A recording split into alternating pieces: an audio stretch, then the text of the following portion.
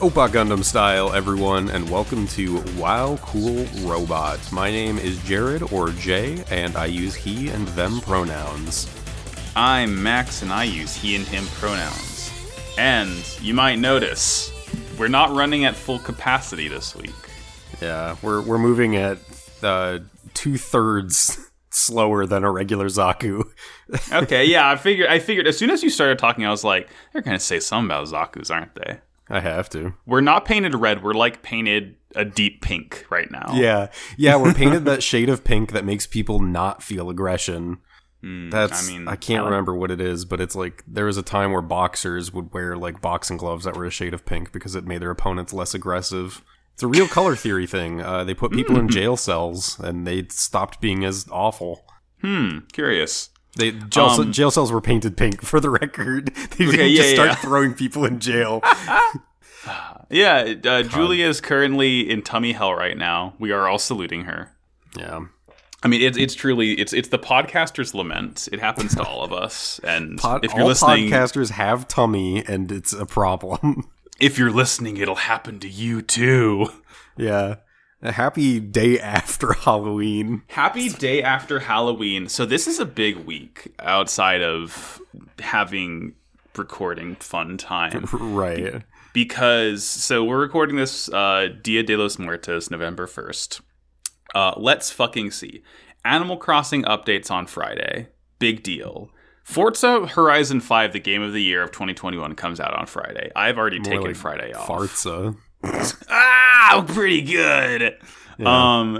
If you paint your car red in that game, you can drive 3 times faster. You can also put cool flame filigree decals on your car. You can put a lot of things on a lot of things. I'm gonna take like, what's the weirdest, like, sharpest, most angular car? I'm gonna take, like, a Lamborghini Countach and, like, paint it black and white and, like, make it look like a fucking Death Scythe Gajinka car. And it's gonna be badass. Yeah. It's gonna be cool as hell. Actually, you know what? When I'm editing, I'm gonna remember to write this down to be like, hey, Max, you should, what 5 cars in Forza would be the wing cars? This is a challenge absolutely. for me and me alone to solve. Yeah, I will not be of any help. You'll be part of the judging committee. I'll just need you to look at what I say and say, yes, good job. Oh, sure. It's like, it was shared a while back, but someone shared like some art someone did where all of the Gundam boys were wearing like cultural clothing. Like I think Wu Fei was wearing like this really sick like Filipino flag inspired jacket or something along those lines. And I think Duo or Hiro had like the Mexican flag, and it was like the inspiration for their outfit. It was something along those lines. I wish I could find it, but it's like all of the Endless Waltz suits styled. And so it's kind of spoilers. And so I think we hid it from you. Okay, that's probably wise. It was a fantastic image, and I want to see if I can find it after this. I can't wait to find out what Endless Waltz is about. It's about dancing. Oh, okay, cool. Yeah. They put Dance Dance Revolution in Gundam. Oh, hell yeah. It rules. And also, the last cool thing this week is that it's a Gunpla update, because I have like 5 kits all coming in at the same time. Like, I have my P Bandai Clear Color kits from the Gundam Expo. I have my pre-ordered from USA Gundam Store Nightingale High Grade and High New Real Grade. So I am ready to rumble when it comes to kits. Like, fuck yeah, it's gonna be fun, and I have decals ready to go for all of them. So it's gonna be a fun time. Rules. Expect a lot of photos in the Gunpla channel of our Discord. I almost said subreddit. It's not true. Anyway, we're here to talk about Gundam Wing. It's a good show, except this week we kind of melted our fucking brains, didn't it? Yeah, the first episode of this batch is a lot to take in. It is. Let's get into it. I think since you have the second summary, I'll just do the first and the third, and we can keep on bouncing it back. Sure. I'll read what Jules has so kindly left for us. Yeah. So this is New Mobile Report Gundam Wing, episode 22. The Fight for Independence. Zex, now going as Milliardo Peacecraft, meets with Lady Une as an ambassador of the Sank Kingdom. Nickel begins acting on his own and refuses to trust Milliardo. Un realizes that she's developed a split personality while trying to execute Trace's dream of the future. The Alliance's colony headquarters was not destroyed along with the Alliance military during the coup, and they managed to make me relate to the Alliance military folk for the first time. Nickel attempts to destroy the colony and Un in a mobile suit, with Barge as cannons, and Un imprisons him upon her return to the base. Lastly, Wu Fei reveals himself in the busted-ass Shenlong and is captured by Chief Engineer Tubarov of the Rockefeller Foundation on his way to space. This is... What you don't get with this summary is, like, it's just fucking talking. It is unbelievable. I think it was you who said it, where they literally start talking and do not stop until the episode ends. And you're probably thinking to yourself, like, oh yeah, that's how you make a show. It's kind of an action series, though, so normally there's, like, stuff that happens, and, like, the only thing we see happen lasts for, like, 5 seconds, and it's when Wu Fei shows up at the end of the freaking episode. It's like, I don't even, like... I don't necessarily mind that. It's more that it's just like, there's not room to breathe. It's 22 episodes in, and they decided to just cram all of this into one spot. Mm-hmm. Yeah, like, I said it a lot in the of the 3 episodes we covered, they definitely could have, like, spread it out over those 3. There were moments where it would have been fine for them to do that. That's the thing. I said it in the Discord a lot. Like, I wouldn't have minded all of this if this was more spread out, but, like, as it is, it felt like I mentioned it in Pod of Greed, where, like, they kind of, like, backload all of the main important plot points at the end of season 2 of GX, and this is very similar, where they, like, they're like, oh shit, we forgot to talk more about ideology, let's just slam it in here. Not to say that Wing hasn't been talking about ideology, but, like, it is just so heavy-handed here that I think it took all 3 of us, like, a really long time to kind of just get through watching this, because we had to, like, stop and, like, just catch our breath every couple of minutes. Part of it was definitely me stopping to take screenshots, which is something that I do frequently, and then I don't actually post them anywhere other than the recording chats. They were good screenshots, though. Yeah, this week I did actually share those. I shared the ones of Lady Un pushing up her glasses and then pointing her gun at the camera. Hell yeah. I can't wait to do an edit of that later that just has begone turf. Very good. So this one starts out, we see Zex, they, like, recover the tall geese. Miliardo. He's not Zex right now. Yeah. Fuck. I fucked up. We see Miliardo. He's in this incredible fit, looking fresh to death. I want to note something about this. I feel like this has to be Peacecraft specific attire because it matches the outfit we saw Relina in when Relina went to the Rockefeller Foundation with Noin. It was extremely good. Yeah, I love it. It's such a fucking, like, this, like, white and black with, like, gold trim. Oh, it's so cool.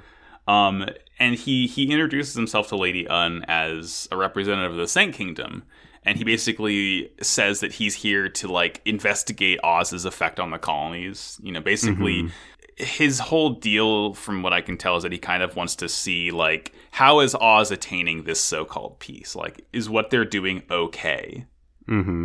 Yeah, it's really interesting. He's really just trying to inspect what the, like, Alliance and Oz are up to. And there's a moment where after he gets, like, off board, he meets with Lady Un and they talk, and she just doesn't, like, she no-sells it, does not recognize him at all. I mean, I don't know if it's necessarily no-selling it. I think in this state she might not recognize him at all. That's fair, yeah. Because, again, Lady Un, like, God, there's a fucking lot to get with there. This dude with long blonde hair who pulled up in the tall geese. Everyone's like, oh, Miliardo Peacecraft from the Sank Kingdom. And Nickel is just, like, behind the corner like, Zex. Yeah, Nickel's the only person who's like, am I, like, the only one who understands who this guy is? And right. Would appear so, yes, actually. It's good. Yeah, like, he's, like, behind a pillar, and he's just like, oh, God, that's Zex. We get some interesting characters that are pretty important for this episode, because we cut to Colony D-120. The narration introduces this place as, it's like, Earth controls this colony. It is essentially like a military installation to manufacture arms and send them back to Earth, I think. Yep. It's something along those lines. It's basically one of the Alliance's, like, first and strongest, like, holdouts in their, like, occupation of the colonies when that started happening too. So it's a big deal for the Alliance that this place is like still hanging in there. Oz has taken out a lot of stuff in space, but this place is still like Alliance controlled. Yeah, for now at least. For now. It's led by our favorite character, General Septum. It's led by his son Gwynter. Yeah, I was excited to like get mention of Septum, and I want to point out now, and I'll probably point it out again later. Gwynter is like Dozle Zabi levels of just fucking big. He's big fucking dude. It's fun, like, and it's not like Dozle Zabi levels of like intimidating. He just looks normal. He's just like he's just a huge. 7 foot tall guy. Yeah.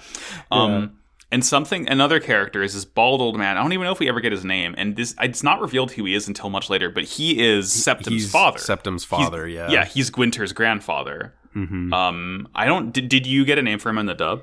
Not that I remember, no. Okay, yeah. He's Pappy Septum is what I'll call him. I think in my notes I had him mixed up because there's a moment like where they mention Duke Dermail, and I was like, I remember that name. Is that the old guy? Dermail is the big beard Romefeller leader, I believe. Right. Yeah. I figured that out later, but my notes have suffered. Yeah, because again, it's just so many characters, and it's like, I don't need to be force-fed information, but when we're cutting back and forth so many times, at least the first time I see someone, introduce me to them in a little way, you know? Like, give me something here. But the discussion here while Miliardo's here is essentially... Oh, by the way, I think you wanted to mention this. This episode has a lot of flashing lights. Oh, yes. It's around the 10 to 12 minute mark. There's a moment where Miliardo Peacecraft is speaking to Gwynter and his grandfather, and a lot of the screens that are on display do flash quite a bit. Pretty bright and pretty rapid. Yeah, so pretty rough. For anyone who has photosensitivity to things like that, please be aware. Yeah, it's not ideal. But they're talking here, essentially Gwynter, funny enough, not like Septum, doesn't immediately want to fight back against Oz or anything. He's taking, like, I don't want to call it a centrist path here, because, you know, if he were truly fully peace-minded, the show would have killed him off by now. But essentially, he says that he wants to use the military assets they have in order to force open a dialogue. So it's like, he's going the deterrence route, which is like, at this point, the most peaceful route you can possibly take in the world of Gundam Wing. Yeah. But it's interesting that, you know, he's very much not his father's son here, which is not what I expected from him. Absolutely. It's interesting. It's nice to see them just kind of give him his own actual character instead of being like, he's Septum 2. Nickel was just Otto 2. But he's a simp for Lady Un instead of Zex. I mean, who isn't? Yeah. But based on the Discord, yeah. Yeah. Pappy Septum, he talks about Miliardo for a little bit. Talks about how he's kind of using his peaceful past in the Saint Kingdom to, like, investigate Oz here. Pretty much what he told Un when he met her. It's like, he's not here as Zex, he's here as Miliardo. So it's like, he's very much...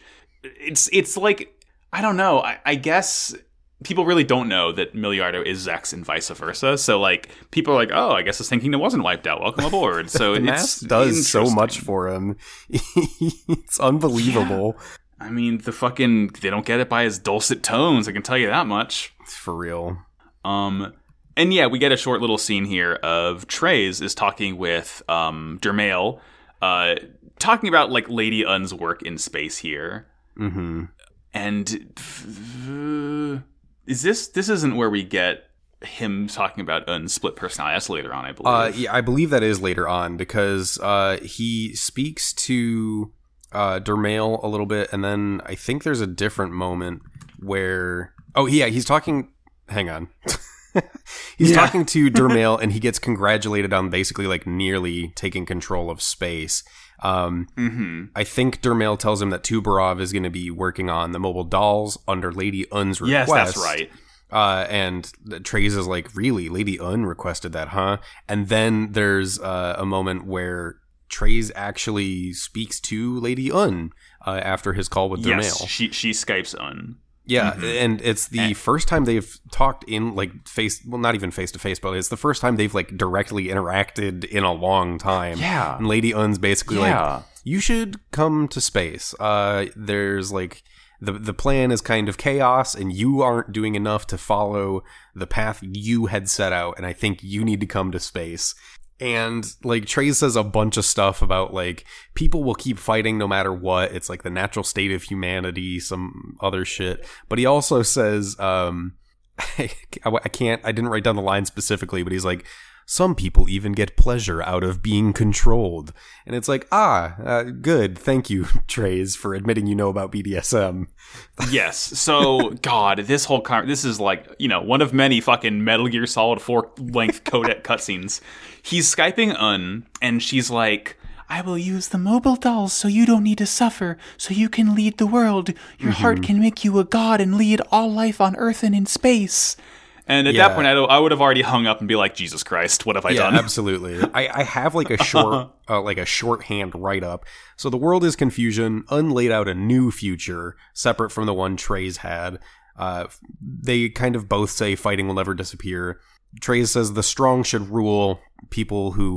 There are people who take pleasure out of being ruled over, but ultimately the world will continue fighting. Treize has a heart that can become God, whatever that means.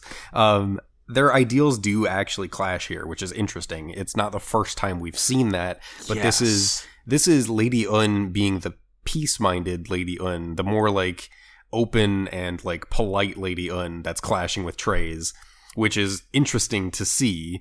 And then Treize says his future is determined to be in outer space, but he's not that strong. Like, he can't make that future happen.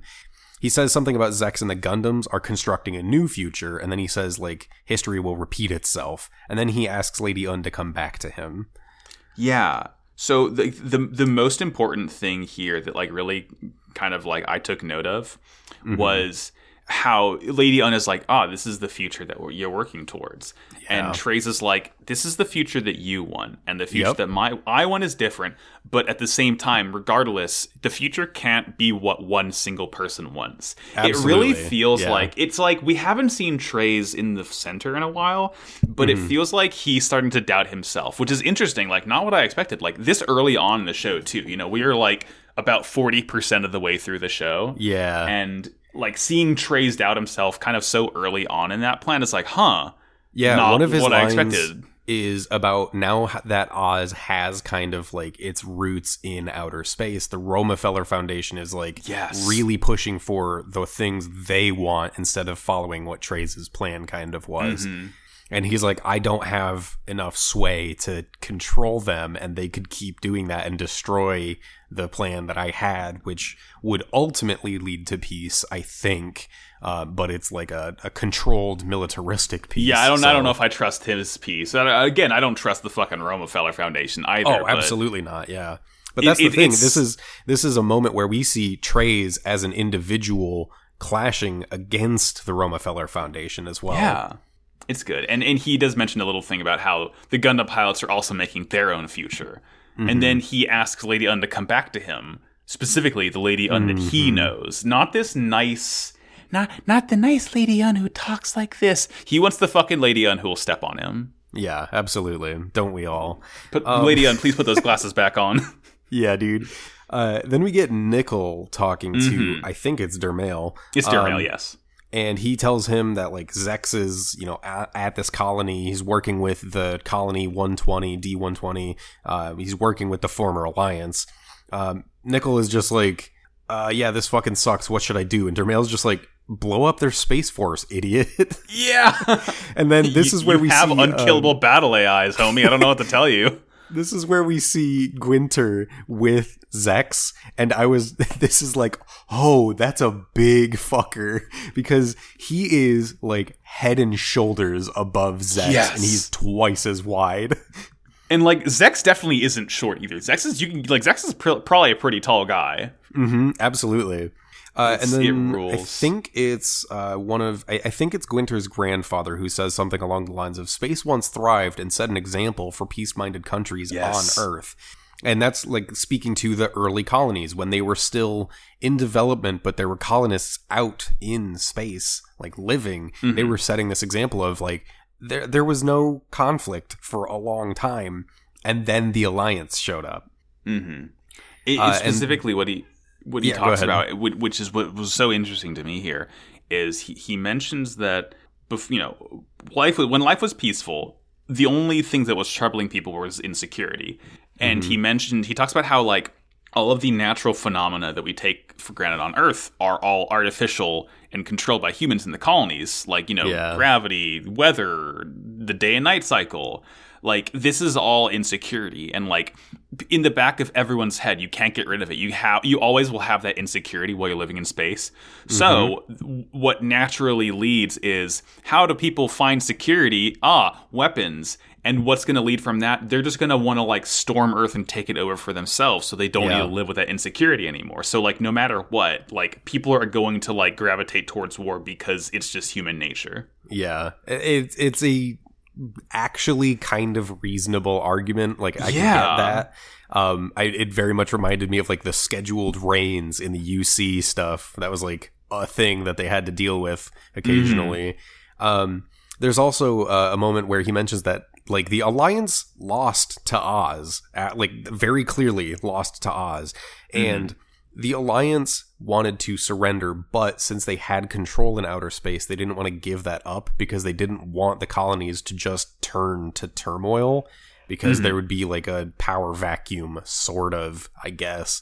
But the Alliance was basically like, yeah, like, we wanted to surrender, but we didn't for the good of the people. Right, yeah, it's like, yeah, I know you're not really in it for the people, but at the same time, it's like, while you're saving your own asses, you might as well also save the asses of those around you who are already in the situation. It's like, no one's kind of good here, but it's pretty rough. I don't know, I'm kind of coming around on all of the ideology bullshit in this episode, because talking with someone else about it is like, okay, yeah, I know. they're making some points here, yeah, right? They're making arguments. I don't necessarily like or agree with them, but they're solid for the setting. But damn it, they're trying. Yeah. And this is when we get the terrible TV screen flashing, because we're under attack. Yeah. Milliardo wants to help them fight back, and they're like, hey, you are a peace representative. And Milliardo's like, aha, would you believe if I told you I could switch between identities? Right. Yeah, so for he doesn't put the mask on, but, like, in this moment, he's Zex now, I suppose. Yeah, he's just like, I have combat experience. And it's like, great, use it. I can fly the Heart Attack Gundam. We get this, like, weird exchange with Nickel and Lady Un, too. Nickel walks in on Lady Un. She's, like, looking at the Romefeller's plan that Dermail sent along to her, and it's basically to send mobile dolls to Earth and occupy them, like, remotely. And Lady Un is like, I don't want to do that because people are gonna die. Like, that's not what Oz would want. That's not what we want, you know? Un says Treize needs to come to outer space, but he has refused his mission to rule the world. That's the way that she is viewing the situation. Yes. And then Nickel is just like, you should be a soldier for Treize. You should be a weapon. You should be a tool for this man. And Lady Un's like, I think I will, and then gets in its horses. Yeah, it's wild. Like, it very much, this is Nickel essentially, like, sensing a moment of weakness in Lady Un, because you can tell he's already been getting tired of, like, her. Nickel wants to tear shit up, right? But that's the other thing. Yeah, exactly. He's like, Mom, can you go out of town so I can throw a party?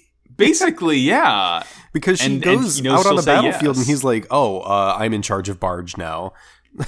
Yeah, this is, and she doesn't even, like, go girl boss mode when she's in the Leo either. Like, she's still peaceful Lady Un. Like, this is her, because, like, in this moment for this part, she is wanting to serve Treize, and Nickel effectively says, don't serve under Treize, assist Treize by becoming a soldier instead. Like, instead of doing, like, the clerical work, essentially, get your hands dirty. And, you know, it's enough to convince her to say, yeah, okay, why the fuck not? Let's do it. Yeah, and in the command room, Nickel is basically like, ready the Barge laser to fire on, like, this section of the colony. And Troa, who is there, speaks up. He's like, would Lady Un approve of those orders?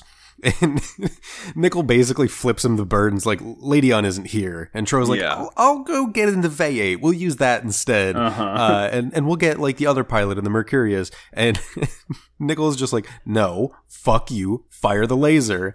Yeah, or we can arrest you. How about that? Yeah, he detains Troa, and one of the things he says before we cut away from the scene is, a soldier doesn't need to be thinking so much. Nickel, come on. I disagree.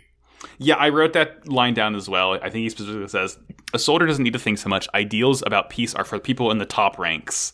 God. And it's like, true, but also you did very much send the person who's had ideals about peace into battle to probably get killed right now. So, it doesn't mean much coming from you, homeboy. I wouldn't listen to a word this motherfucker says. He's a snake. Yeah. I mean, he's compelling. We fly out into outer space and we see some of this combat. There's a Leo that actually, from the Alliance, that takes out a Taurus, but then immediately gets killed because a Taurus flies into him and body checks him and just makes the Leo explode. It's good. Yeah, we see Tallgeese beating up mobile dolls. Tallgeese busting through. It's so good. It rules. And like within like a couple seconds, like 50% of the Alliance's Leos were destroyed in this fight. But the civilians were evacuated from the colony. From because D-120. Gwinter knows, this is it. They're going to fire on us. And Pappy Septim says, this is the first time that a colony is going to be destroyed in war since they were made. And he says, we can't do anything now. All we can hope for is that our desk can send a message to everyone and essentially show them that war is bad. Yeah. It's like the Alliance members, specifically Gwinter and his grandfather, are basically like, this is fucked, but we don't really have a way out of it. And hopefully it leads to the greater good, I guess. Yeah, they literally just say, guess I'll die. Yeah. Miliardo's out in the mix and he's blasting a bunch of Tauruses, but he sees a stray Leo. I think is she in a Leo or is she in a... She's in a Leo, yeah. Okay. He sees a stray Leo and it's actually Lady Un, and she's just spouting a bunch of shit off, mostly to herself. It doesn't seem like she's broadcasting it to anyone this time. No. But it's like... Somehow, in the heat of battle, Treize ends up calling Miliardo. He fucking... Okay, it was a Taurus. I was wrong. She's in a Taurus. Okay. Yes, this is when Treize Skypes Miliardo, and he's like, Miliardo, I fucked up. You gotta help me out here. I fucked up big time. And he says there are only two people who understand me. There's you, and there's Lady Un. You're the only real ones out there. Mm-hmm. Yeah. This is when he straight up says Lady Un has a split personality. And I'm like, he says her feelings great. Toward me have caused her to have split personalities. It's just, and then it cuts like from that to Lady Un just getting blasted. Yeah, she's getting fucked up, and he just implores her to save her. Or he tells Miliardo, you got to save her. The only other person who understands me. And he also mentions in this conversation, he's like, Treize is losing power, Oz is changing, Romefeller is taking over. The path that mankind is taking is leading to, you guessed it, more war. So like, right. I think he even says Miliardo my closest friend. Like, he knows that even though Miliardo has essentially forsaken Treize by now, he's like...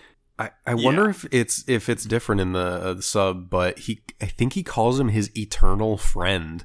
I think that is what he says in the sub. I'm paraphrasing from what I remember when I watched this earlier today. Because there have been mentions throughout this episode that they've basically known each other since childhood. Mm-hmm. They're buddies.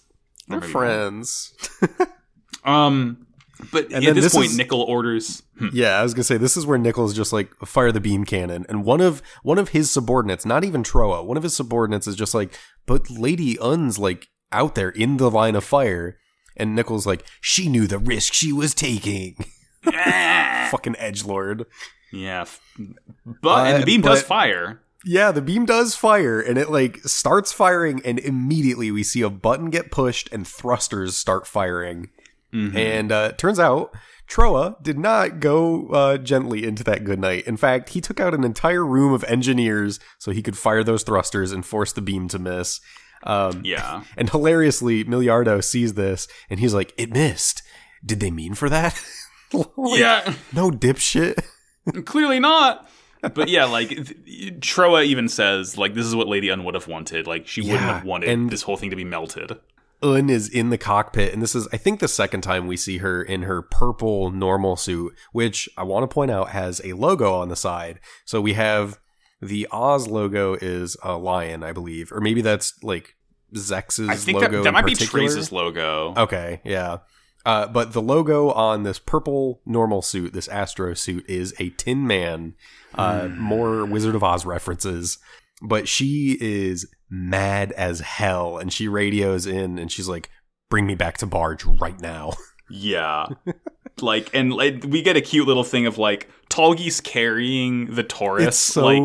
It's so funny, but the only thing I could think of is, like, when someone walks up behind you. It's like any scene in any romance film where someone's cooking dinner and their partner like walks up behind them and is like very gently like basically fondling them. I mean, admittedly, it's because the Taurus doesn't have its arms anymore. Right, yeah. So the Tallgeese is like literally holding it by the chest section. Yeah. Milliardo carries on into the hangar boobily. Yeah.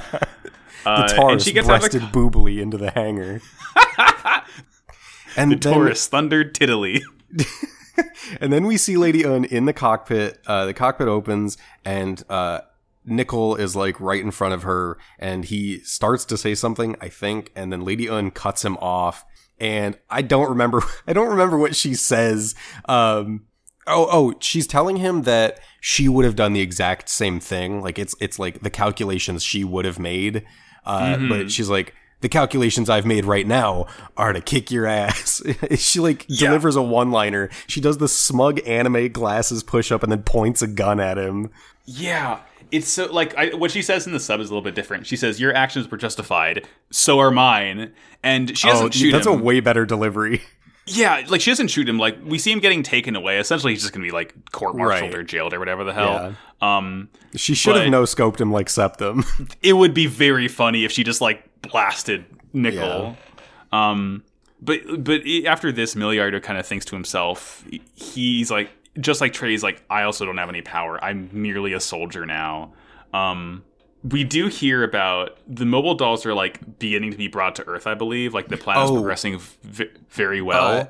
No, it's things are going smoothly, and Tubarov is on his way to the lunar base to continue development. Right. Yeah, but there is a line that Milliardo Zex thinks to himself, with these ultimate weapons, the world is headed to an age where soldiers are no longer needed, and he sounds like afraid when he says it.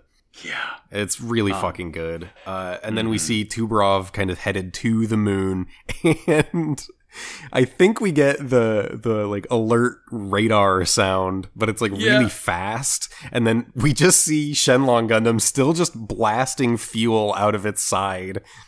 And Wu Fei is like, "Come and get me, cowards!" Yeah, it's so funny. He basically is like, he knows he can't do anything, so he's like, "Gosh, I sure hope they don't kill me right here." Yeah. Boy, I hope I don't get captured. Yeah, I would hate it so much if you captured me and put me in the lunar base with all my friends. Please don't recognize I'm out of ammo and fuel and take me somewhere safe and stable. Yeah, and of course, that is exactly what happened. Tubarov's like, "Hold on, he's not fighting back. Let's capture this fool." Yeah, Tubarov's basically like, "Oh, free Gundam." Yeah, it's free real estate. It's free real estate. And that's where the episode ends. Yeah, pretty good. Yeah, I turned around and I liked this episode. This one's good, actually. It's not good to watch. It is a hard episode it's good to discuss. Sit through. Yeah. It's good to discuss, yeah. It's definitely an interesting episode to actually like pick apart, but it was a hard one to sit through and watch. The next episode, however, is very, very much like fun for me. It's me specifically, this episode. This title fucking knocked me right on my ass. And that would be episode 23. Duo, God of Death once again. Sally Poe finds 01, the Wing Gundam, at the bottom of an ocean and recovers it. Wu Fei gets captured and taken to the moonbase with Hiro. The Gundam engineers are up to something sinister, we find out later. Milliardo talks to the Alliance. Duo meets a girl and tries to make his way to the lunar base, where Oz will be manufacturing more mobile dolls. Duo does make it to the moon and infiltrates the base, but he accidentally stumbles into the engineers, and they tell him to get captured in order for them to finish rebuilding Shenlong and the Death Scythe. Oh, let's fucking go. New robot soon. New intro, too. New intro narration. Yes. This narrator made his fucking buck on this show. I know. Yeah, essentially the TLDR of the new narration is just that the Gundam pilots are fighting for a reason to exist in this new world where everyone hates their guts. And zero mention of Operation Meteor, of course. Yeah, sorry, I think that... I really thought it was going to be a bigger deal, and I was extremely wrong. Yeah, I mean, at this point, just do the push-ups and sit-ups and crunches and what have you. Just do it yourself, you know? Yeah. Listen to the Judge in your podcast heart and do what the is right. push-ups and punches along to the narration of us telling you about Gundam. This beginning scene was so satisfying. We start out with like lights scanning the bottom of the ocean. Yeah. We do get the terrible underwater like stock sound that this studio has because it's extremely overblown. But it is Sally Poe and a crew of militia members that are scanning the grounds, and they find 01. And Sally's like, aha, now I can put it with my other Gundam that I have. And something pings on their radars, and they're like, oh, it's probably an Oz like submarine searching for 01. Smash cut to an Oz submarine searching for 01. And the Oz submarine sends out their cancer units, and we get to see some new ones, right? We haven't seen these yet, have we? The Cancers? The Pisces. Oh, no, we've seen the Pisces. The Pisces have been around since the beginning, yeah. I guess I completely forgot. Never mind. We see them in a lot more action than we ever have. This is like the Oz Mobile Suit Power Hour this entire episode, because it's Pisces versus Cancers. There's no Gundams anywhere. We also see the Pisces like moving in, like they're transformed like more mobile suit mode rather than their like fish mode, I guess. Yeah, the one that looks like a Leo with two like big weird like propeller claws. Yeah, they're so cool. They're so very stupid cool. And they're so cool. But we get a lot of like new fight animation for this, and it's really, really good to see. They can't reuse animations for a fight we haven't seen yet. Exactly, and specifically we see like missiles being launched, but there's one of the Pisces suits that plants a bunch of mines on the outside of the Oz sub, and this militia squad just dispatches Oz like handily. It's unbelievable how fast they take out these Oz troops. It's sick, and like they end up successfully recovering Wing. Mm-hmm. And Sally kind of wonders, like, why would he abandon this if it can bring about the future? Yeah. Whoa. So yeah, Sally has 2 Gundams now. Great. Sally does, in fact, have 2 Gundams right now. She might only have 1. I don't remember if she actually handed it off to the Magmanak or if she's just, like, working with them now. But effectively, she has 2 Gundams. I don't know. I think the Magmanak do have the Sandrock remains. Okay. But still, I mean, she has 1 Gundam, which is more than everyone else in the world can say, pretty much. Absolutely. Save for a couple people. So we cut to the moon, the lunar base. Tubarov is like... Tubarov is talking to Dr. J and Professor G, but they in the background of this shot is just like a stripped down Leo, which it's... Oh my god. It's just like... We don't get a lot of moments where we see the Leo like without armor because they tend to just get shot and blow up.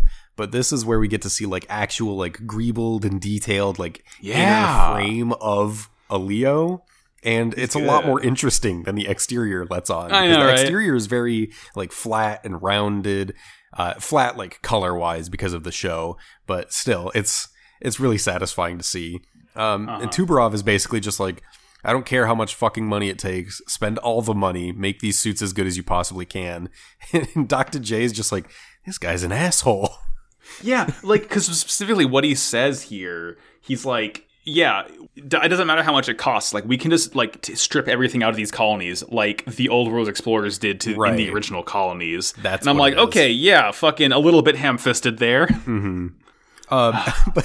But Dr. J and Professor G are like, this guy's a fucking idiot. They stripped down the Gundam. He doesn't even want the spare parts. And so Professor G does. He drives off with like these spare armor parts of the Shenlong. And then we see him actually pull up to Master O. And there are 2 suits. One's kind of a stripped down Death Scythe and the other's Shenlong. But some of the colors are a bit weird. It's a little bit greener, perhaps. Weird, yeah. This is when we get Miliardo talking to Alliance members. Yes. And they're like, oh, we need to arm ourselves to keep fighting off Oz and Romefeller. Like, we need to start producing our own mobile suits at, like, whatever cost it is to the colonies. And Milliardo's just like, no, that's bad. Don't do that. Don't you see what's happening here? He doesn't have an argument, really, but... Yeah. He mentions, like, offhand, like, these dangerous rumors that Oz has executed all the Gundam scientists. Yeah. And I think that's specifically in order to, like, essentially make people not think that Oz is continuing to develop more cool war crime suits. Mm-hmm. Because it's like, oh, the genius scientists who designed mobile suits are gone, so Oz certainly can't make any more, right? Right. Yeah.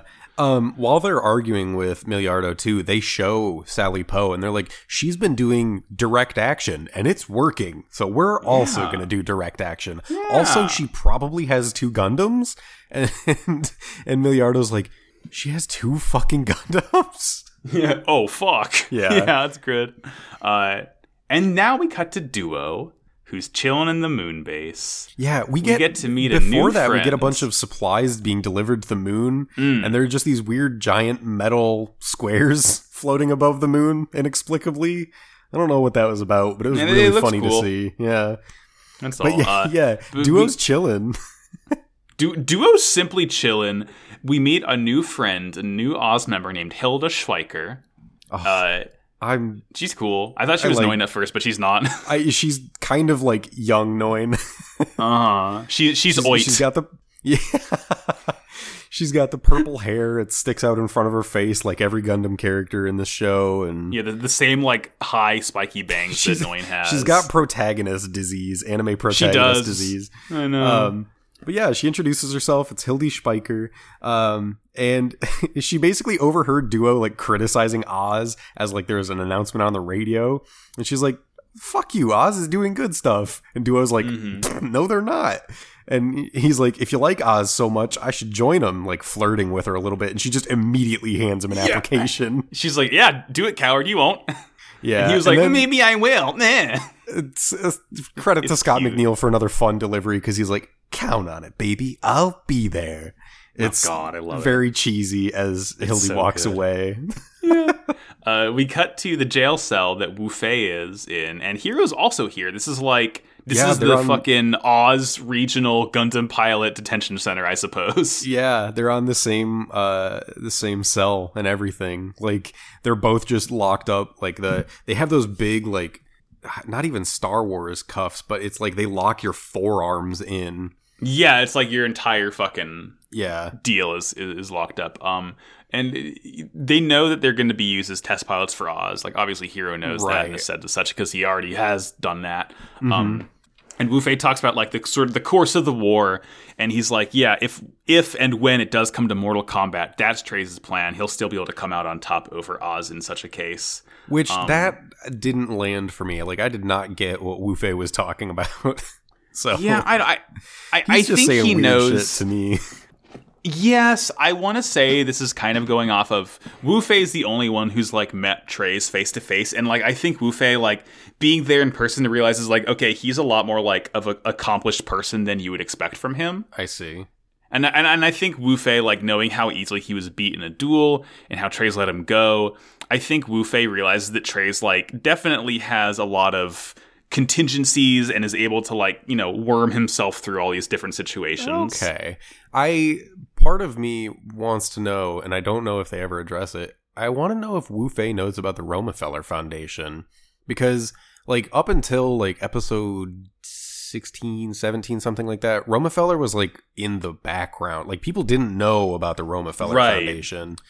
So I wonder if he knows about that and like Treize's relationship to it, because if he doesn't, he probably thinks Treize is just like still fully in charge of Oz. The head honcho. Yeah. Oh, interesting. Maybe Wu Fei just like talking out of his ass and is completely wrong, which would also be very funny.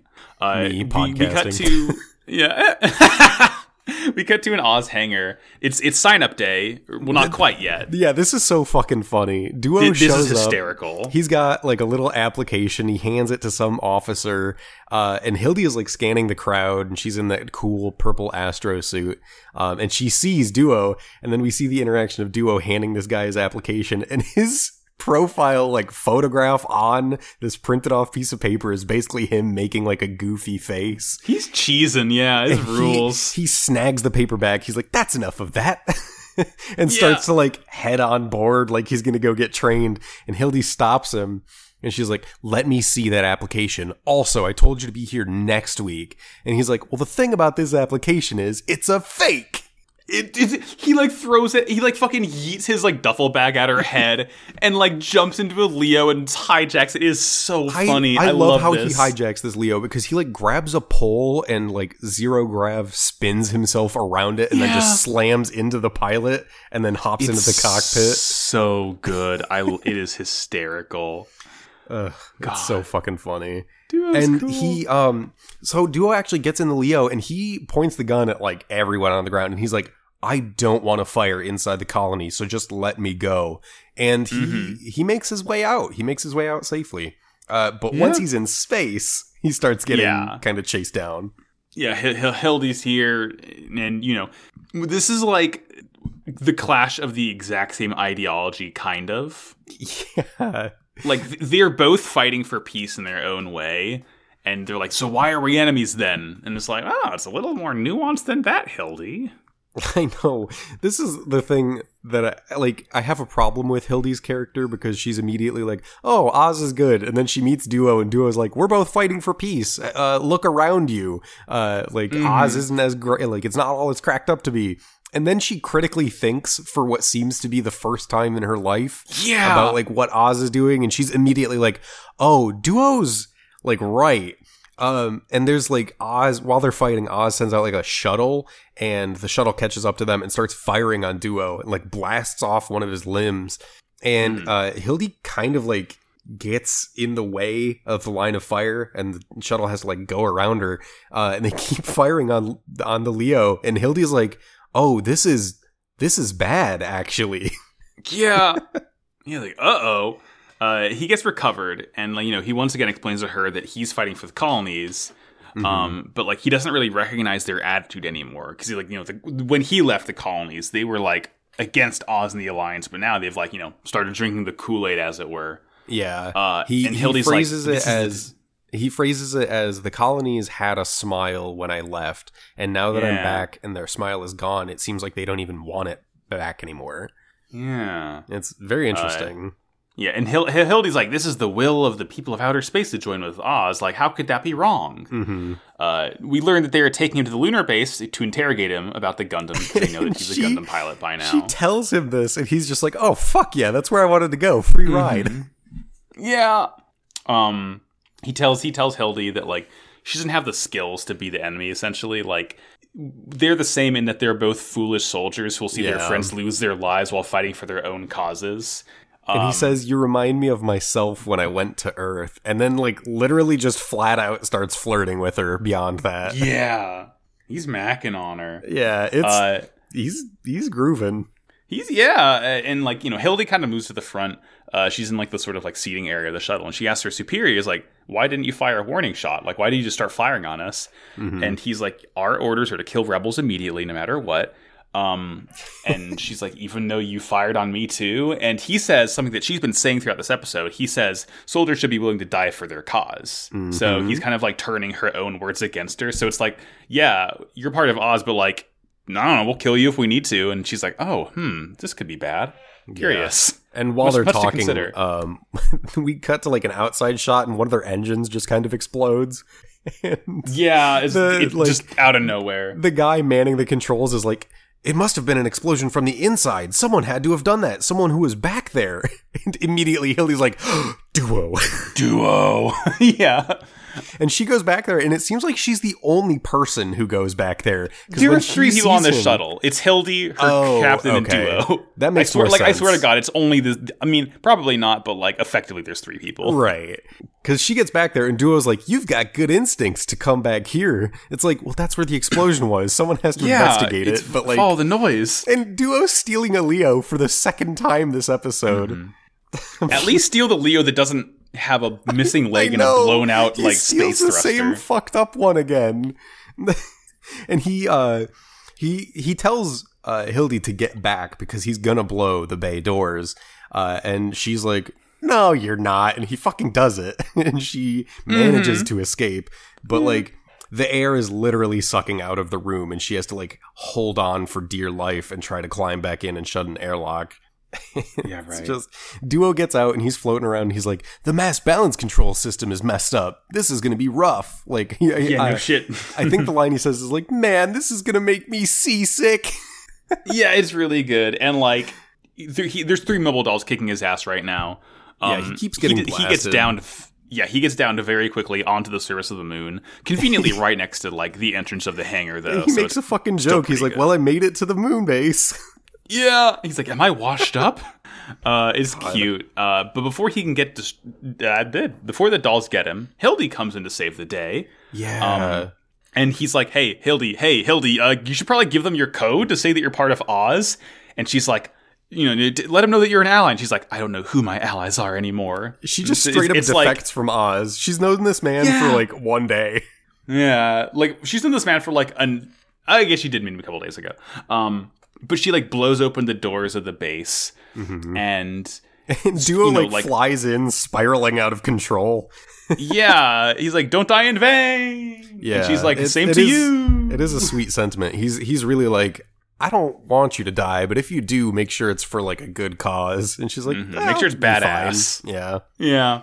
We don't see her die here. I think she just gets captured, really. Yep, she just gets yelled at by her superior. He's like, I have a real problem with your conduct, young lady. Yeah. God. But Duo's in the base now. He does some Mission Impossible shit. He's sneaking around. Sick. Like, he gets caught by one of the guards, and his response is to yeet his helmet at the guard. And like dives down and grabs his rifle. Yeah, it's so. And then he does like cool. a 1/6 gravity barrel roll and is just firing while spinning down a hallway. It's nuts. It's so funny. Sick. And he takes like 2 turns. The reason he was found is he was like checking out a map of the facility, and he ended up getting pursued, so his plans got screwed up. And he takes like a wrong turn basically, and stumbles into a hangar and looks up and sees the Shenlong and the Death Scythe, and Professor G comes up to him. They're all there, all the professors, Master O, all of them. And they're basically like, hey, these will be ready in 1 month. Get captured and stay alive. Don't die. And then Master O walks up to him and is basically like, I'm sorry I have to do this. And just like beats the shit out of him. It's so funny. He just starts laying into Duo, and he's like, it won't hurt as much if you scream. And Duo's like, I'm too badass for that. And he just gets like punched so hard in the stomach that he just passes out. The line in English is, Mama told me real men don't scream out loud. And like we cut to like the hallway where like the scientists just dump him at the feet of a bunch of guards, and like the cameras from below, so they look so much more sinister. Yeah, and they call him a traitor. Professor G they play it off him in the really gut. Well. It's so good. Like I love that like the Gundam scientists are like just as badass as the pilots are. Mm-hmm. They're playing the part perfectly. They keep Oz extremely off their scent. Mm-hmm. And now, according to plan, Duo's in jail with Wu Fei and Hero. It's incredible. Oh god, these guys are so dumb. He gets dumped into the cell. Don't put the Gundam pilots together. Yeah, I know. He gets dumped into the cell, and at one point, he's talking to Hiro and Wu Fei, and he's like, I'll become the god of death once again, but right now, I need some sleep. Just rolls over on the ground. Mm-hmm. Yeah, and he like mentions to Wu Fei that like his Gundam and also Wu Fei's Gundam are being rebuilt. Mm-hmm. He's like, as long as the colonies exist, I'm still going to fight for them. Mm-hmm. And the last scene of this episode, Milliardo, I think he's like heading back to Earth now. He's like leaving space, I think they mention. Un talks with Troa. Un is in girl boss mode by now, of course. Yeah, she's back in the red outfit and everything. And she, I don't know if this is quite the right line, but she mentions how both Milliardo and Zex have different views on the future of space. Yeah. And Un essentially says she's going to fight for both hers and Trace's future, even if it kills her. Yeah, and I think she's talking to Troa when she says this, but she takes off her glasses and her voice starts to change. Yeah. And it's like they're trying to say she has like reconciled both sides of her personality. I don't believe that shit for a minute. That was the read I had on it, I guess. Maybe I'm entirely wrong. Oh, no. I mean, what I mean is like it very much feels like she might be trying to reconcile it, but like I don't think she'll be successful in such an endeavor. Right, yeah.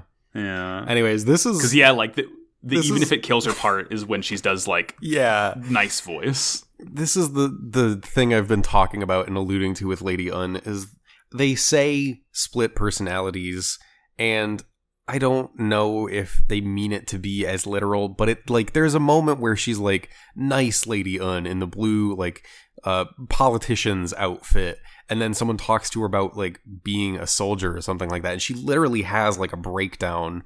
And so this is why I've just been like, they did kind of a bad job, because they were just like, oh yeah, she's got, like, multiple personalities, that's fine, it's normal. Both of them are war criminals, though. Yeah, it's not portrayed terribly well. Yeah. Shocker that Gundam did something terrible to a woman. I know, right?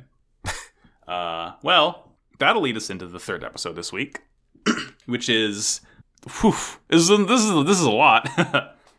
So, episode 24, The Gundam They Called Zero. A new mysterious Gundam attacks and utterly annihilates a resource satellite. Oz, alerted to this, sends Troa, who brings Hiro along, in the Vaiit and Mercurius to take it down. Troa's plan is to confirm that the pilot is Katra so the boys can all finally join back up and take down Oz. Tubarov, angry that Lady Un is still favoring pilots over mobile dolls, attempts to throw a wrench in the works by shutting off the air of the prisons, hoping to suffocate the Gundam engineers Duo and Wufei. Meanwhile, after destroying one colony, Duo and Hiro reach Katra, who tries to destroy a second, and they do battle. Katra does not listen to Troa at all, and so Hiro begins to duel him, aiming to kill him. I'm gonna kill you, Katra winner. Yeah, Jesus Christ. This boy is Joker-fied to a concerning extent. Joker-fied. God. Also, the first glimpse of the Wing Zero. I'm so excited. So this is like, I mean, this is less of a glimpse, more of just like, this is the main Gundam. This is the demonstration. Wing. Yeah. Yeah. It's interesting. So the main thing, like, it has these interesting elf ears, is the only way I can kind of describe it. Mm-hmm. It has a cool shield. Like, we see it in bird mode. Its wings are different. Its wings are, like, more... They're not as, like, 2D as the other Wing Gundam's wings were. Yeah, they're not, like, flat. Yeah, they're kind of bubbled out. And the main sort of feature here is the beam... The Buster Rifle, I believe it's called. That's essentially... What if we glued two guns together? It's so stupid, but it's so perfectly awesome. Like, in the dumbest of ways. Mm-hmm. It's a bit over the top. And one of my favorite things, it's not a small detail, but most of the Gundams we've seen have Vulcans on their heads, right? Yeah. This motherfucker has Vulcans that are Gatling guns built into, like, right above the joints of both its shoulders. Yeah, it's like clavicle guns. It rules. So we open on this resource asteroid. Oz is equipping it with engines to move it to, like, some zone. It's the Oz power zone, whatever the fuck that means. On their radar, a small shuttle pulls up. It looks suspiciously like bird mode Wing Gundam. Leos get sent out and start blasting at it, and it transforms and looks just like the Wing, transformation included.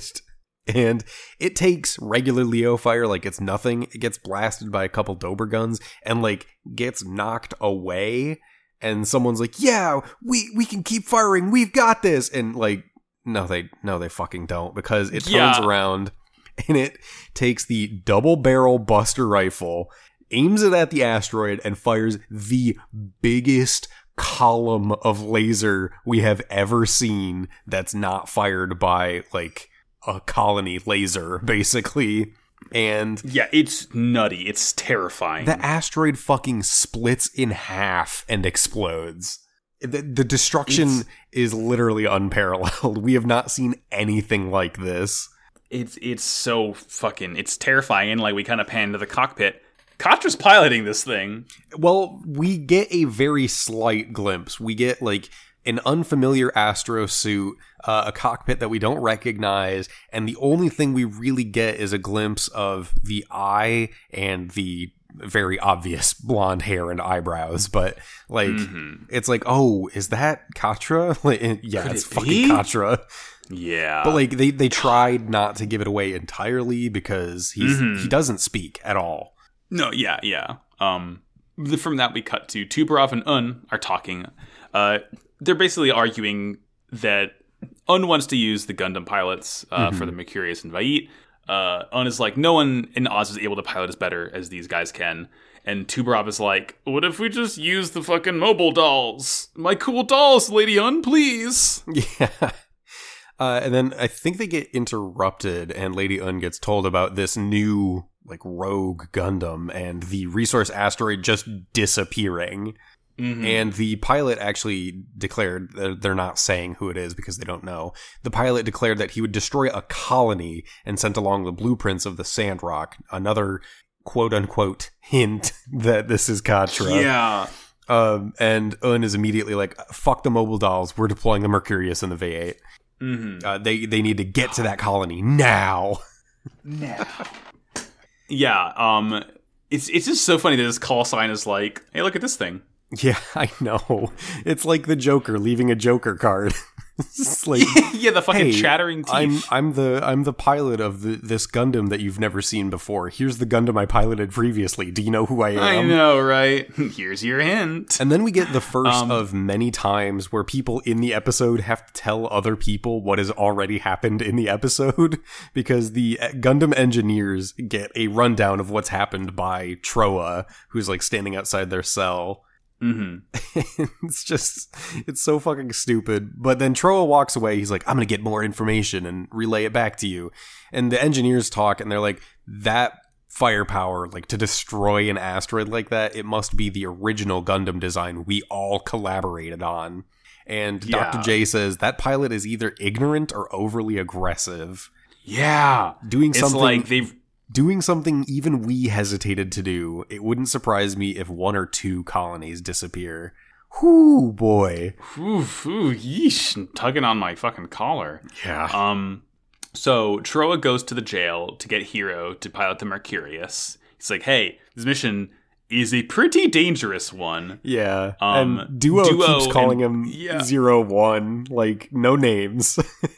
Yeah, Duo's like mad that he's not being taken and stuff, but eventually Hiro does get taken. He talks to Wu Fei after they're gone, and Wu Fei's like, yeah, that wasn't an act. I think Troa might have actually betrayed us for real this time. Yeah. And Duo's like, no way. When he punched me, he gave me this cool thing. Yeah.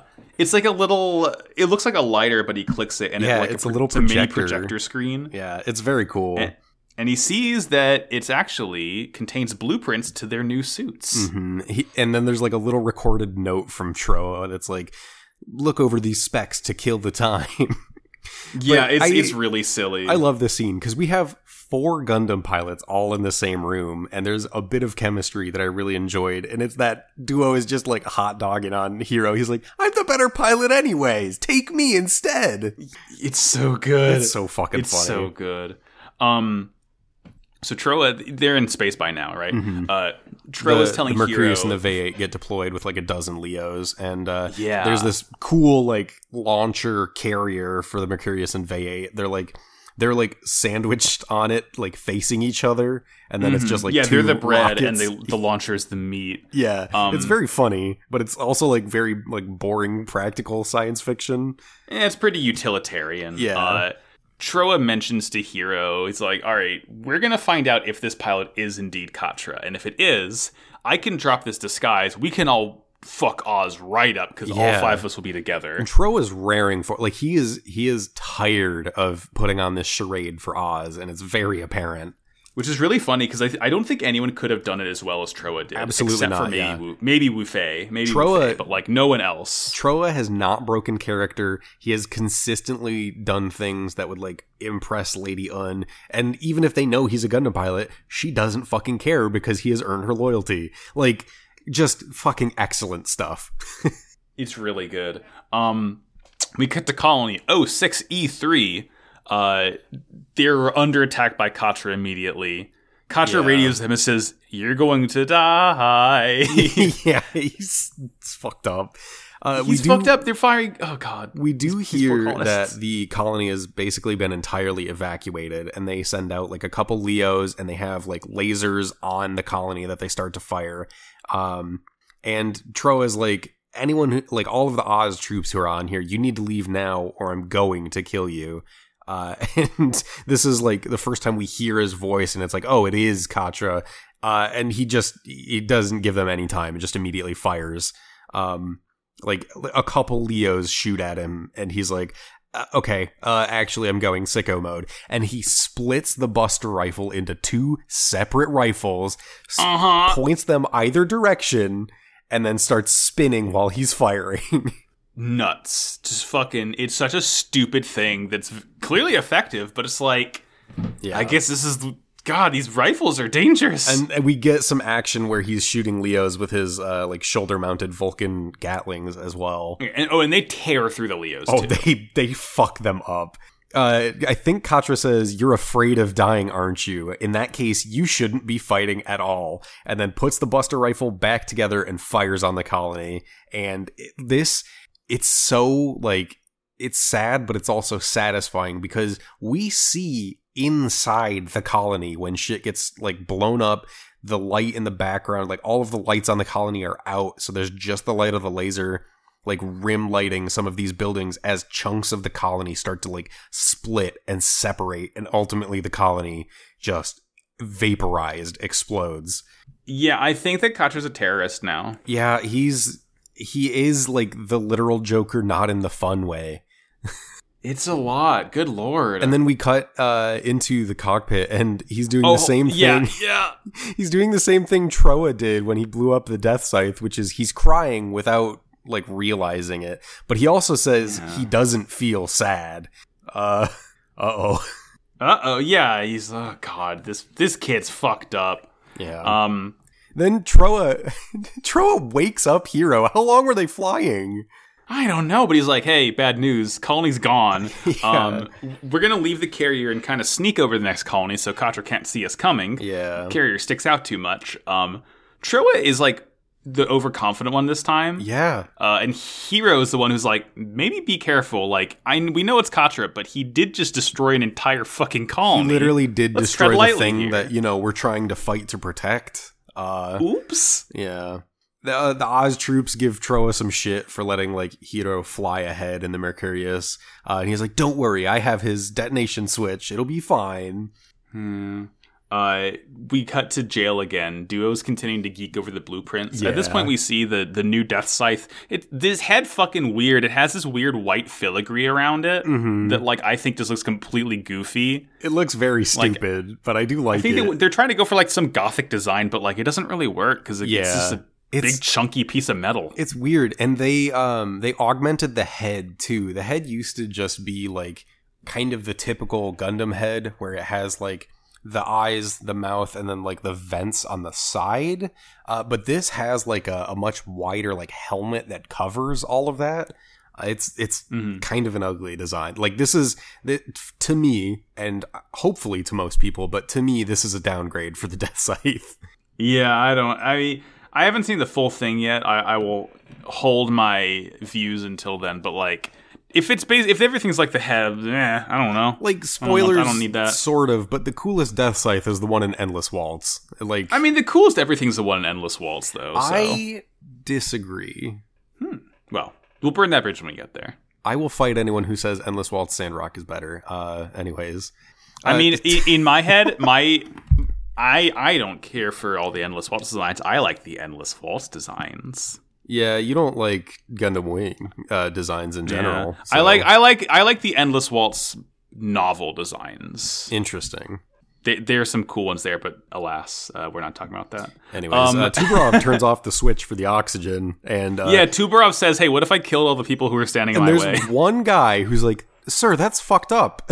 And Tubarov, like, looks at 2 other soldiers, and they just immediately, like, detain this guy. And he's like, "Don't worry, you were just following my orders." God. Curious. And fucking hell. We cut to the engineers, and Dr. J is like, "Ooh, I'm getting old. I'm a little woozy." And Professor G is just like, "Shut the fuck up. They turned off the oxygen. We all know it." Yeah. It's like, oh well, I don't need to hide it anymore. And at the same time, Katra or Duo and Wu Fei are like, well, this fucking sucks. And Duo specifically is like, yeah, I'm just gonna throw in the towel. Man, this is such an uncool way to die. Yeah. As he's just like rolling over, accepting his fate. He's like, this is so fucking lame. Meanwhile, Wu Fei is like stoic and he's still just like poring over the schematics. He's like, there's no reason to like lose our heads. If we can get out of this by remaining calm, then I'm gonna remain calm and get out of this. So back in space, we know that Hiro went ahead and like he didn't find Katra. Troa can't find Katra. We're in the colony, and we see Katra in the Wing Zero, just like breaking shit. He's just like poking his guns and shield into buildings and just like smashing stuff. But it's like the least destructive destruction. He's just kind of like breaking a couple windows, and then he walks up on like a little park with a Ferris wheel, and he's like, the colonies don't deserve fun toys like these. That's not exactly the line, but he's angry that they have things that they enjoy, I guess. Yeah, fuck that. You need war. You need to fight. And then, the Leos show up and he just starts shooting them. Troa radios him. And at this point, he kind of heads out into space, right? Yeah. The Leos confirm that the Wing is in the colony. He just dusts them and then heads out into space. He's like, okay, my opponents should be here. Yeah. And Troa radios him. He's like, hey, Katra, my buddy. And Katra's like, don't come any closer. And he fires at Troa. And the Vait's entire left side gets melted by this Buster rifle. It gets entirely melted and the cockpit is exposed. Yeah. And Troa is, I think, talking to Hiro. Maybe he's shouting to Katra as well. But Troa's head is bleeding. He's got blood dripping down his forehead even. Yep. He's in a bad way. And Katra basically says the same thing to Hiro. He's like, don't come at me. And Hiro goes directly at him. And the Mercurius's shield actually stops the Buster rifle's shot, which is genuinely kind of surprising after we've seen what it ultimate can do. Shield. Yeah.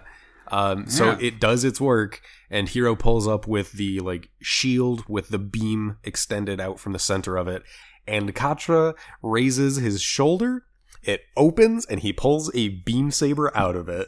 Yes. And he just says, I'm gonna kill you. Yep. It rules. Yep. He says Hiro's line to Hiro.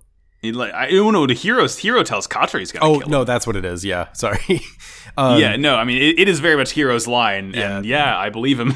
I got it mixed up because there's a moment where Katra says, tell the others to stay away from me, otherwise I'll end up killing them too. Yeah, everyone's trying to kill everyone. And then else. It's set up for the Hiro versus Katra 1v1. Yay. One of them is in a Gundam, and one of them is not. Yeah. Who knows? Tune in next week, find out. That's episodes, though. Holy moly. Yeah. Good ones. I like Wing. Yeah, 23 and 24 were really, really solid. I am going to double check this. Actually, I don't know if I have the internet bandwidth to double check it right now, but I think 25 and 26 are both recap episodes. Oh, really? Yes. Okay. We'll find out when we watch them. They're the dreaded 2 recap episodes where they literally don't introduce anything new, and it's all just footage from the first half of the show. Okay. Maybe, we'll amend the schedule to what we need to do next week then when we encounter that. In the meantime, though, how about we do it Beyond Toon World? Let's get it. You're going to love this. Trust me. Beyond Toon World! This one will be a little bit sad. You may have known this, you, Jared, or listener. Recently, one of the Wing voice actors passed away a couple weeks ago. Yeah. Saori Sugimoto, who was the voice of Catherine Bloom. I think it was congenital heart failure, but regardless, she didn't have many roles. She was born November 17th, almost my half birthday, 1964, in Fujisawa, Kanagawa, Japan. I found a website that actually lists voice actors' hobbies and skills and whatnot. Her hobbies were spoon collecting and tennis. That's very cute. That's very sweet. Yeah, and her skills were flower essence therapy, and she was a licensed chef and dietitian. Oh, fuck yeah, dude. That's really cool. I'm always amazed when people are professional chefs. Mm-hmm. I like cooking, but cooking is an art that I'm not terribly good at. I can put stuff together, but I'm not a master in the kitchen or anything like that. I made tacos for dinner, but that's one of the only things that I can really like prep on Yeah, my own. I can make a mean beans and rice, but Yeah. you know.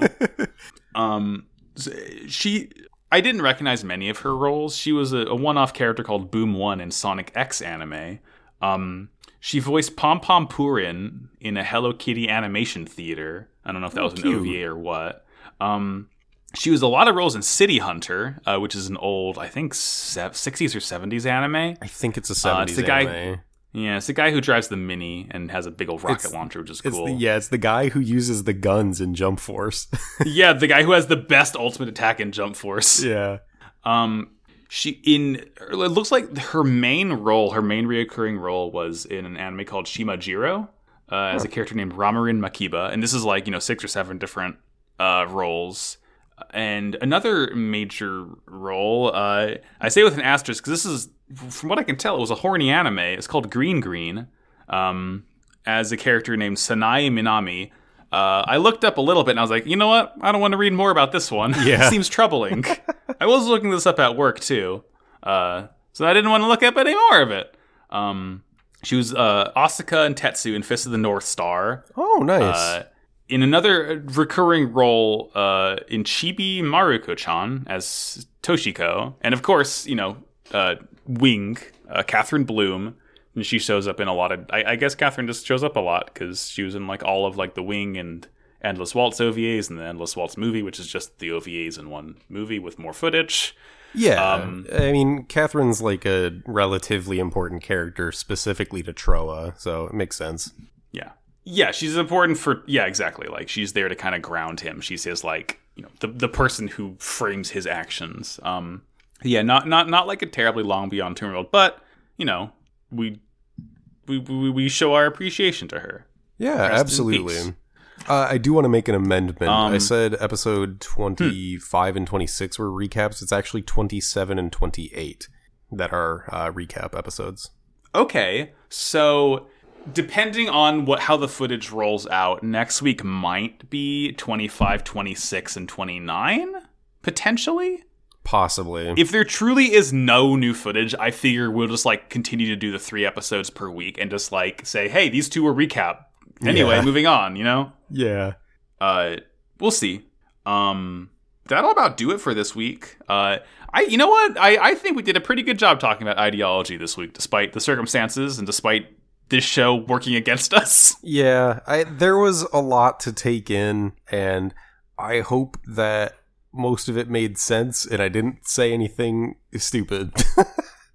I mean, if anything else, I know that all of our friends in the Discord will have a very intelligent conversation about this next weekend when this episode goes up. So. And I will miss the beginning of that conversation, come in halfway, and not be able to follow it. So, just like usual. That's the Discord way. Well, now as we take it to the close, would you like to do plugs, Jared? Sure. My name is Jared, or Jay, obviously. You can find me at Pagliacci Proto J on Twitter and on Discord. I don't have a Fiverr account set up yet, and I'm not going to promo it because I frankly probably won't set one up. But if you want someone to do voices for you, I am offering voice work. It's passion of mine, and it's fun to do. Yeah, that's it. Oh yeah. Obviously, all of Jules' stuff will be linked, and by all of Jules' stuff, I mean her Twitter account will be linked in the show description. But I've been Max. You can go to MaxyBajillion on Twitter to find me. My other shows include Pod of Greed, the world's #1 and only Yu-Gi-Oh podcast, Pods Per Cap Corp. Hey, we finished season 2 of GX. We're halfway through. It's season 3. It's going to be in like a week from now. Can't wait. That's at Pod of Greed Cast on Twitter. And my other podcast is called Slappers Only, a video game music showdown podcast. Our next episode will be on Splatoon 2. Because we forgot last time that we had to do a Halloween episode instead. Because it's a yearly tradition now. Yeah. Woomy! Go to slappersonlypod.com or slappersonlypod on Twitter to listen to that. This show is on Twitter at WowCoolPodcast. There's Discord links in every episode description as well as the Twitter header. The show can also be found on Noisepace.xyz, a podcast network made by our friend Matt GameCube. All my shows are on there. Many, many more shows are on there. There's something for everyone. Go check it out. And I guess since you did Robot of the Week last week, I'll do it this week. and Jules will do it next week. And then it'll be even easier to remember because whoever does the intro will just do the robot as well. Yeah. Everything works out. Perfect. So, Max, what is your robot of the week? My robot of the week is the... Cars are robots. My robot of the week is the Mercedes-AMG Concept 1, which is the cover car for Forza Horizon 5. Fucking incredible. I haven't played the game as of recording, but when this episode comes out on Sunday, I will have played the game for about 48 hours straight. I can't wait to drive the lush landscapes of Mexico. The map looks incredible. It looks so good. I have an Xbox Series X, so I can experience it in its full glory. Very excited for that. Car game forever. I'm going to really try and post a lot of photos because, game pretty. People got to see it. Mm-hmm. Yeah. Well, that will do it. Thank you all for tuning in for another wonderful episode. We'll see you all next week with a full cast next time. Yep. And as we always say, hey, look, and we're not going to have any confusion with the end of the episode this time. Yeah. It's going to be pretty easy. As we always say, war is bad. Wow. Bye-bye.